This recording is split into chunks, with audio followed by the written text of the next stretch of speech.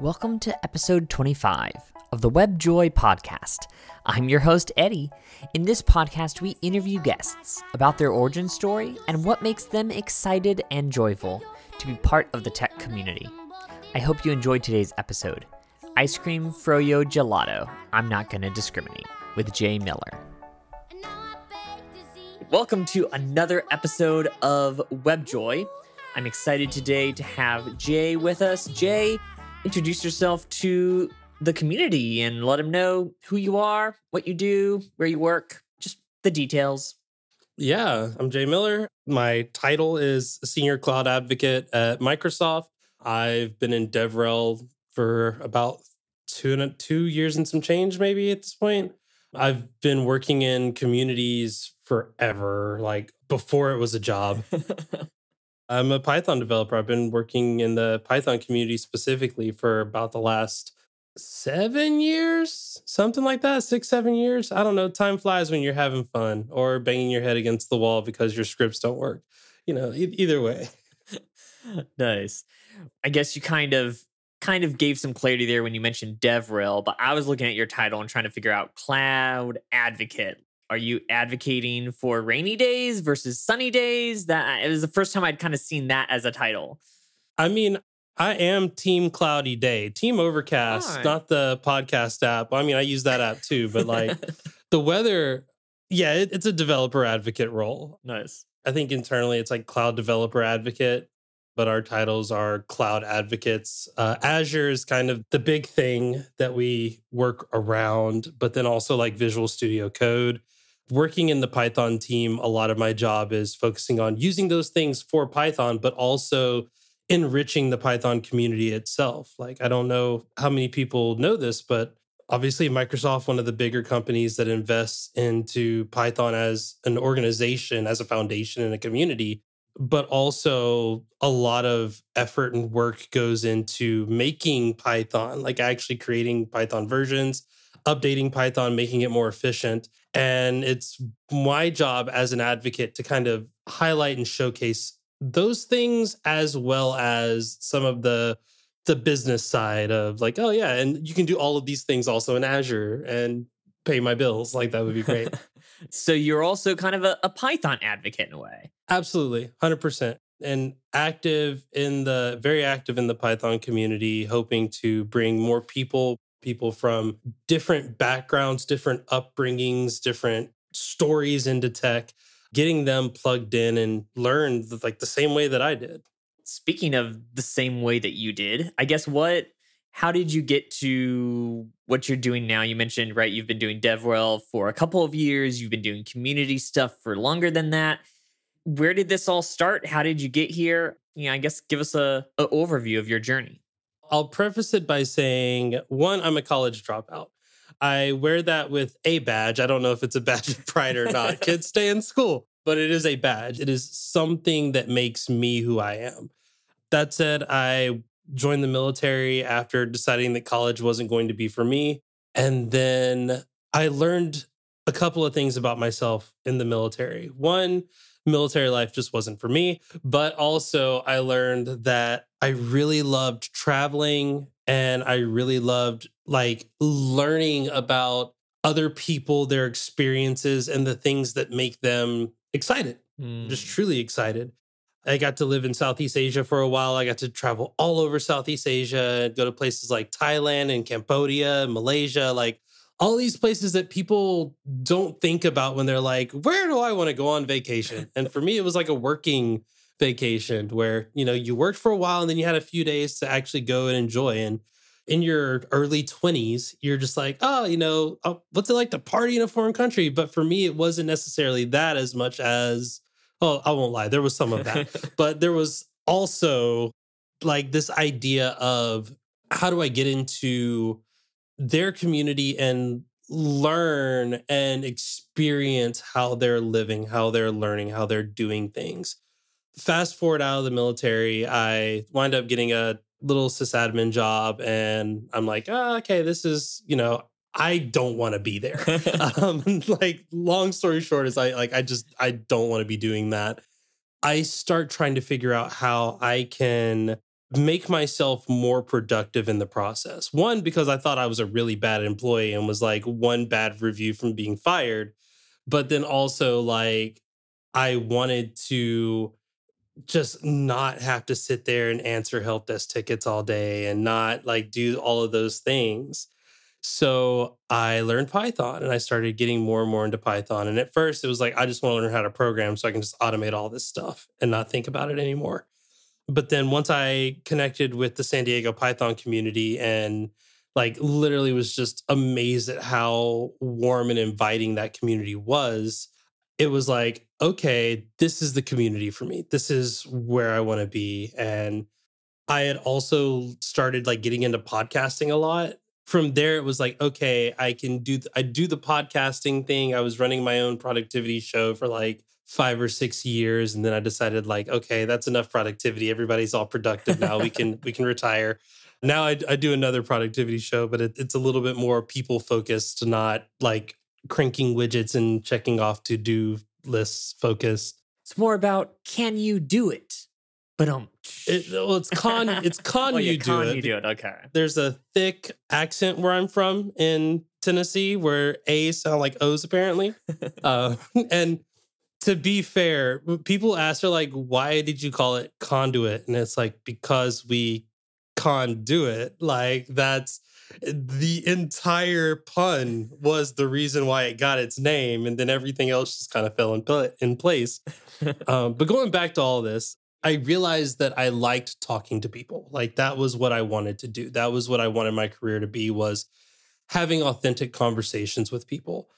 I had started building those skill sets. So I just dove into communities and like online communities, Code Newbie, and like I said, San Diego Python, We All JS. Now I'm just shouting out all the organizations that I've like contributed to in some way, shape, or form. At that point in time, I get out of IT. I'm at the same company still, and I switch over to marketing. It's at this time where I'm like, okay, cool. I can actually automate myself out of this job. I start doing that. Like I literally go into work, hit 3 buttons, and then let scripts run. And it does all my work for like the entire 8 hours. And I spend all that time just coding, learning more and more on how to program and how to do stuff. I go to a conference, I go to North Bay Python, and I sit down with Heidi Waterhouse, who's like absolutely amazing. And if you haven't met her yet, you absolutely should. We're just talking, and she's like, you should apply to be a developer advocate at my company, but you'd have to move to Oakland. And I was like, there's no way I'm moving to Oakland. My wife will not allow this. Like, it's not going to happen. In the end, she's like, well, still, you should become a developer advocate. I look into it. I talk to people and they're like, oh, yeah, first you become a software engineer and then you become a senior software engineer. And then you get tired of writing code all day and you become a developer advocate, which I'm here to dispel all those myths. None of that is true. I was kind of bummed. And some folks were like, we're going to get you hired. Like, we're just straight up, the community has spoken. We think that, yes, you would be a good developer advocate, and we're going to do everything in our power to get you hired. A friend of a friend of a friend had another department in a DevRel team that was hiring and spoke up for me. And from there, it was like, once I was in the role, people were like, oh yeah, developer advocate, you're here. Yep. Now I do what I said I want to do, is just have authentic conversations like this very one that we're having. I do that for a living, and I get to have it around Python a lot because that's my job. But I think doing the Python part is cool because that's a language that I actually enjoy writing and I enjoy using a lot and learning about.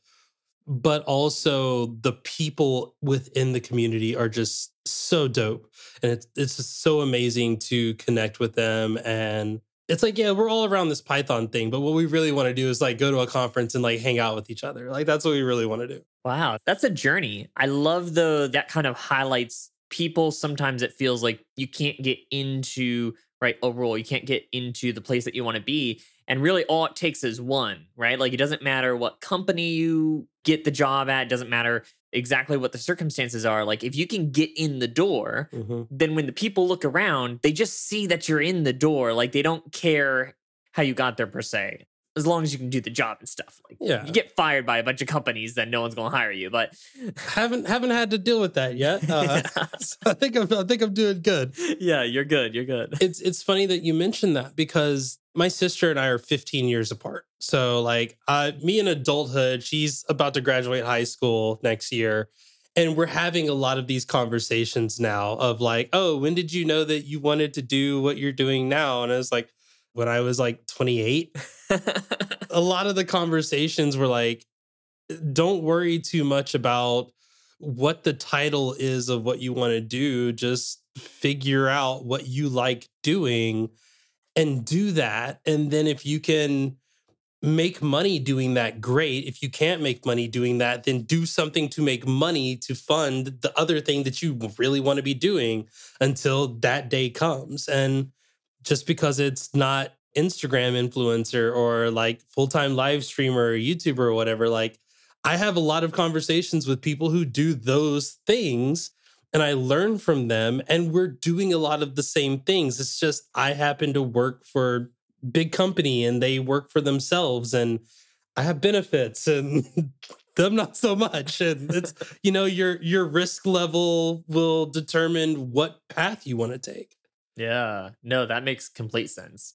Recently, like I was writing a newsletter to the people that subscribe to my newsletter, and it was interesting though, because I was writing about like career development. And it was like, all right, step 1, make sure you can get paid. Step 2, get good at something. Step 3, do something you're passionate about, hopefully the thing you got good at. And then step 4, like have an impact on the world. That was like the kind of career ladder that they could kind of take based on a Japanese actual framework. Ikigai. Yeah, Ikigai. Yeah. I was going to throw the Ikigai. Again, productivity podcaster. Like, yes, I'm very familiar with find what you're passionate about, find what the world needs, find what you can make money off of, and then find the thing that you can identify yourself in. Boom, that the center of that is quote unquote happiness, which I think is subjective because those things will change over time. And a lot of that stuff is very fluid. Yeah. I think that's an interesting point. What you find happiness, or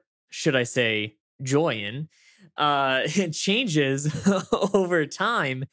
And yeah, I'm full of bad jokes today. But that changes over time. I'm a dad. We've got dad jokes are not only welcome, they're encouraged. So I can steal a few.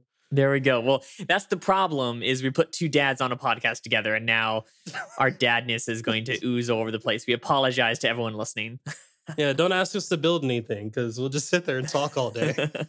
I get what you're saying, though, about just the idea of like the fluidity of like what brings you joy, not to quote Marie Kondo there, but like stuff happens in like time periods. And again, when I first got into like productivity, it was like, oh, I want to know the best apps and everything else. And then the deeper and deeper I dove into that space, it was, I want to look at like Wei Win, which is like the art of barely doing enough and just letting things take their course.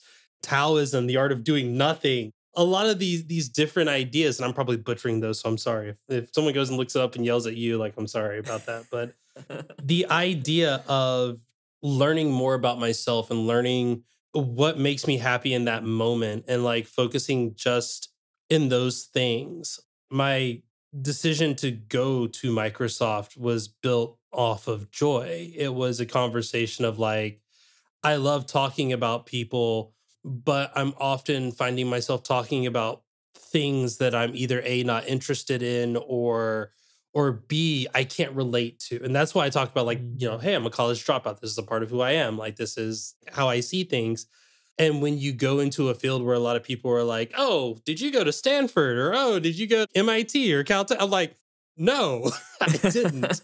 And people want to like have all these conversations with you. And then in my mind, how do I bring this back into something that is remotely interesting to me? Until eventually I realize it's like, or I could just go into a space that is naturally interesting to me and focus on those things instead. That's good. That's really interesting. So I guess, what is it that drew you to Microsoft, where you were in this place where you're like, oh, I'm not finding joy where I'm at. Like, I want to head towards this. What kind of was that draw for you? Well, I will say, since a lot of my previous coworkers are also friends, like it wasn't them. That wasn't it at all. To be honest, we're all adults here. There's like a lifestyle level of joy that happens. There's also, hey, how much are you traveling? How much are you versus how much time are you spending at home? When you do travel, are you traveling to places that you want to be at versus places where they want you to be at? And then also, when you go and you travel, what is the experience there? And when you're not traveling, what is that experience? And what I found myself doing was avoiding one thing by doing the other until I couldn't stand the other. So then I would like switch back. So it was like travel, travel, travel. Okay, I want to stop traveling. Work on big projects so I don't have to travel. And then like, okay, now I'm bored of this. Go back to travel, travel, travel. Like doing that whole thing. And a part of that is me having ADHD and like not being able to just say, I want to spend the next 25 years working on the exact same thing in the exact same project. That's just not me. But also having a company that is one, large enough to know that not everything will be put on my shoulders. That's good. But also knowing that being on a relatively small, newer team where they're wanting new and interesting ideas gives me the ability to do the things that I'm comfortable doing because, to be fair, as a uneducated Black man in tech, that's usually not the thing. That's not the case. Yeah. So I can go into a room and say things that are my lived experience or what I think about just in my day to day. And people are like, I have never thought about it like that. Wow, this is the first time this stuff has ever been brought to my attention. Who would have thought? This is a great idea. We should do that. Or people say, like, oh, we need to increase how people perceive this. And it's like, well, I know the community that I associate with would like this because that's what they say. Because again, I like to have conversations with people. So people are telling me we should do things like this. And they go, we've never heard that input before. I'm like, whoa, like all this. And again, these aren't the actual conversations verbatim, but this is the discussion as it's happening of like, Jay, what do you want to do? I want to build things that make a difference in people's lives, especially the lives of people that look a lot like me. And okay, how do we do that? Is there a scholarship fund? Is there, it's like, no, it's just make data available, be transparent about stuff. And when you mess up, own it. It's a relatively simple thing.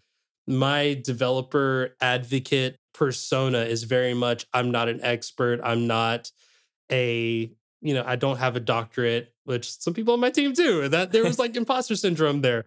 There was this level of like, me being who I am is what made me valuable to Microsoft because the people that they've always reached know who they are. They know what's available to them. The people that they would like to reach are the people like me.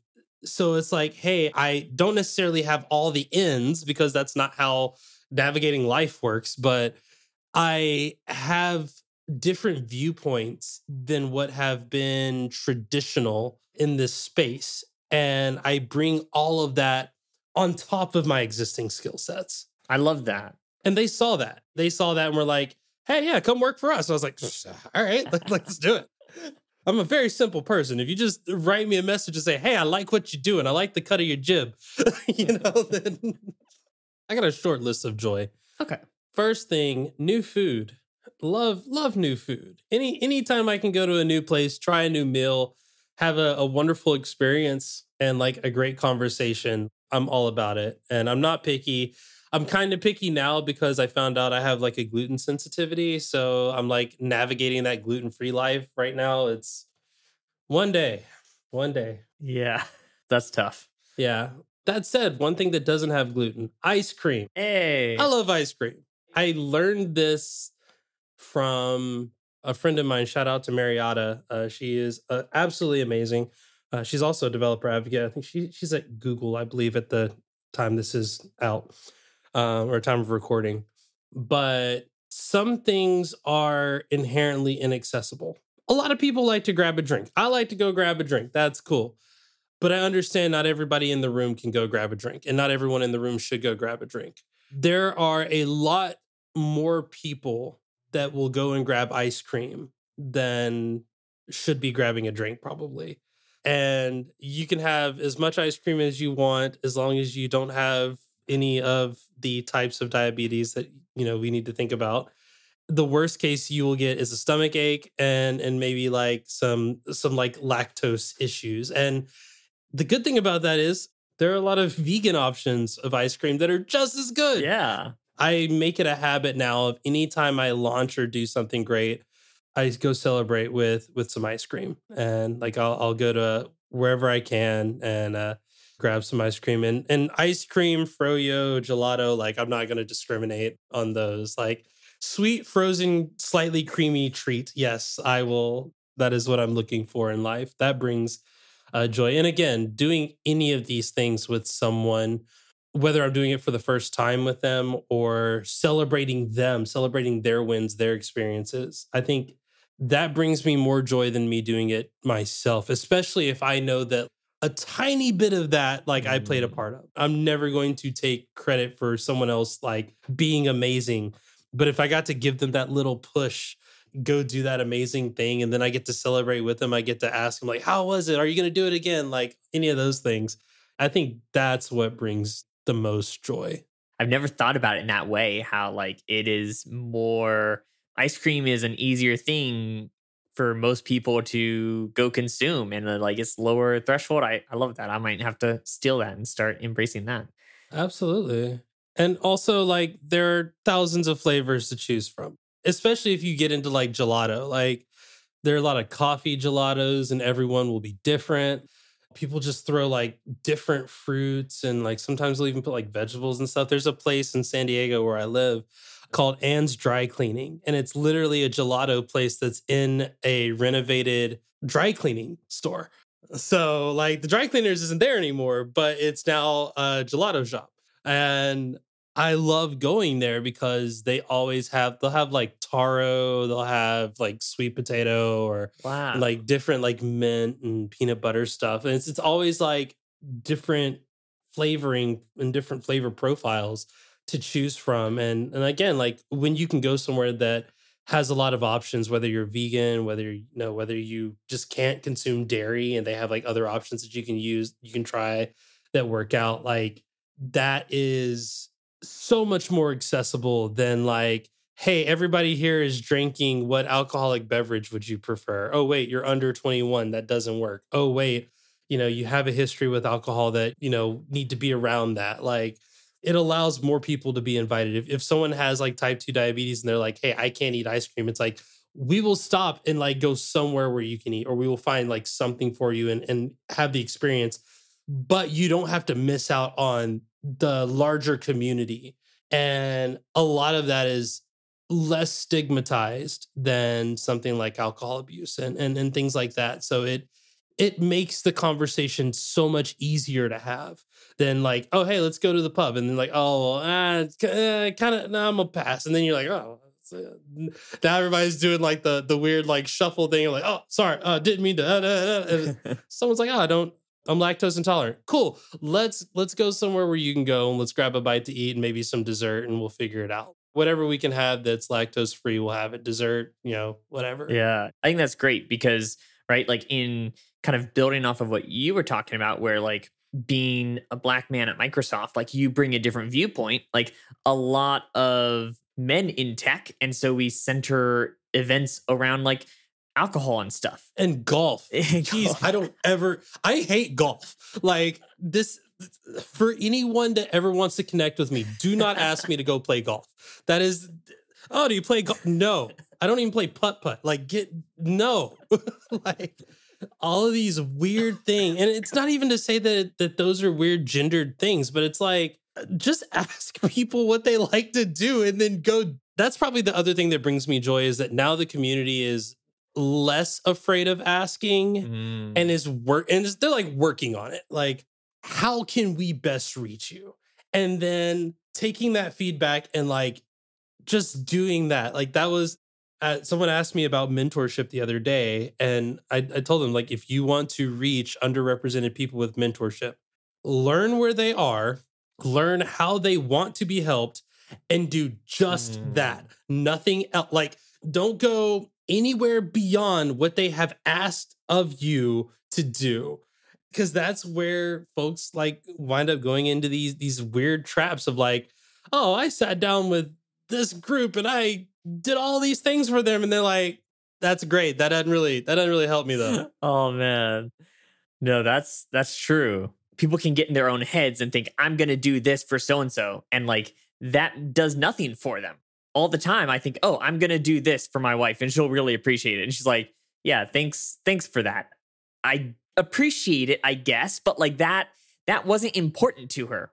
Different people accept and receive things differently based on their background and their experiences, and it's like just cuz we think that someone will appreciate this, or we have gender or racial stereotypes that make us think that someone will appreciate something, like they're an individual. Yeah, find out if they actually care about the thing before you go and spend effort trying to do it. Yeah. Cause I mean a lot of that failure will go against what could have been success. I think that was one of the big things working with HBCUs, historically Black colleges and universities in like the Southeast. Companies are so eager to talk about how like their company wants to do so much for those schools. And it's at the same time, it's like, did you ask them what they needed? And just start providing those things instead. Because like when we go on a campus and talk to somebody, and I'm not saying we as in like Microsoft, I haven't done that for Microsoft, but like when I personally, for anybody, go onto a campus and I'm talking to students, I'm like, where are you at in your learning? Like, how can I help? And when they say, oh, it'd really be cool if we had, people to just learn about this thing. That costs me nothing. That's some tweets and some hashtags and like do that. And then you go, hey, is there anything else I can do? And like keep having successes to them, because what you qualify as a success and what they qualify as a success will be so different that sometimes their successes will be absolutely free to you and you can do more, but you can do more in a way that will benefit them. That's good. Yeah, I mean, as we wrap up today, one thing we like to do as a community is we love to support each other. And so we just want to know, is there anything you've been involved in or anything that you've worked on that you'd like to share with the community? Yeah, so I have been working over the last couple of years, getting deeper and deeper connected with internal team level DEI things at everywhere I work.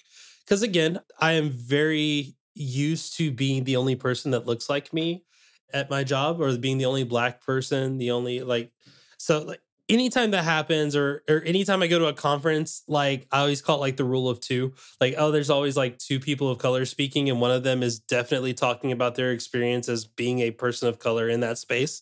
It's sad because everybody that I've talked to that is Black is like, oh, I'm number two and you're number one. It's like yes, like we found each other. It's great. But when I ask people, like, how do we fix this? What do we do about it? They're like, oh, I don't know. It's so hard to find organizations that cater to underrepresented people in tech and all these things. And we give money to like this one group and that's it. And I was like, well, there are so many groups out there that need help and need support and need members. And there are plenty of people who want to be a part of communities that are people that look like them and have the same experiences as them. And it's not an exclusionary thing. It's finally a place where I can feel safe and not be the only person doing the thing that looks like me. So all of that to say, I've put together this website called diversityorgs.tech. I put it out a long time ago. It was this other thing where like you would just put in your city and like what technology you're into, and you would get like all of the different organizations in that area that cater to those groups. It's expanded a little bit. There's some things that I'm taking into perspective more, things like accessibility and making sure that like it's usable by the greater community. And right now, like as we're recording this, is around Juneteenth. So like I'm celebrating Juneteenth. I'm throwing up all the Black organizations, but there are actually like 600 organizations that I have manually gone through the process of like indexing and adding and throwing all the information and classifying and all that stuff. And I'm hoping that there will be more by the time that this is released. So if you go there, you can, if your city has an API thing that you can do, like there's an API where you can find all the organizations that cater to underrepresented groups in your area. If there's a particular area, a particular group that you want to look into, you can do that as well, both on the web as well through the API. And if you're an organizer and you're like, hey, my group's not in here, that's because we haven't connected on Twitter yet, so we should do that. But then also you can create an account and add your organization as well. And I will say that like I'm in the process of making sure that one, this is accessible for everybody. It's also safe for everybody. So if you say, hey, add my thing, why don't I see it? It's because there is a vetting process to make sure that we highlight when code of conducts don't exist. We highlight when, you say you're a local organization, but you only meet online for reasons. Like we get that. And we take reporting I take reporting very seriously and personally inspect all of those things. So yeah, the site is diversityorgs.tech. Again, hopefully by the time this comes out, there will be more things to talk about on there, but I'm already excited about where it is today. That's great. I love that you're collecting this information. And I also like the idea of like, hey, highlighting something specific, right? Like with Juneteenth, highlighting all the different organizations that are for Black people. And that's a great idea, even to potentially like year round figure out, hey, like what other things for underrepresented groups could you highlight and like have little like highlight things for those different groups? I think it's going back, like I said, we're recording this in June, like the week of Juneteenth. After this, it's going back to Pride, at least for one more week. Nice. And then we'll see. Like I've got to figure out what that content schedule looks like. And again, all of these organizations are available on the site, and this isn't designed to take away from them. I don't provide any of the services that they provide. You basically, the page that I get is like, here's an informational page about them. Here's all the things that you need to know to make whether or not you want to engage with them. And then here are the links to their platform on how you can engage with them in the way that you have deemed that you wanted. Sorry, we made it through most of it, and then Riverside just totally died on me. All right, I think we're good now. Okay, yeah, I was going to say it froze for a second, but I wasn't sure if it, I was like, knew I should have did that backup recording. That's okay. I think it recorded everything on yours fine. It sends a different stream between us than it does record locally. So yeah, the local should be okay. And then it's just we didn't see each other. Okay, cool.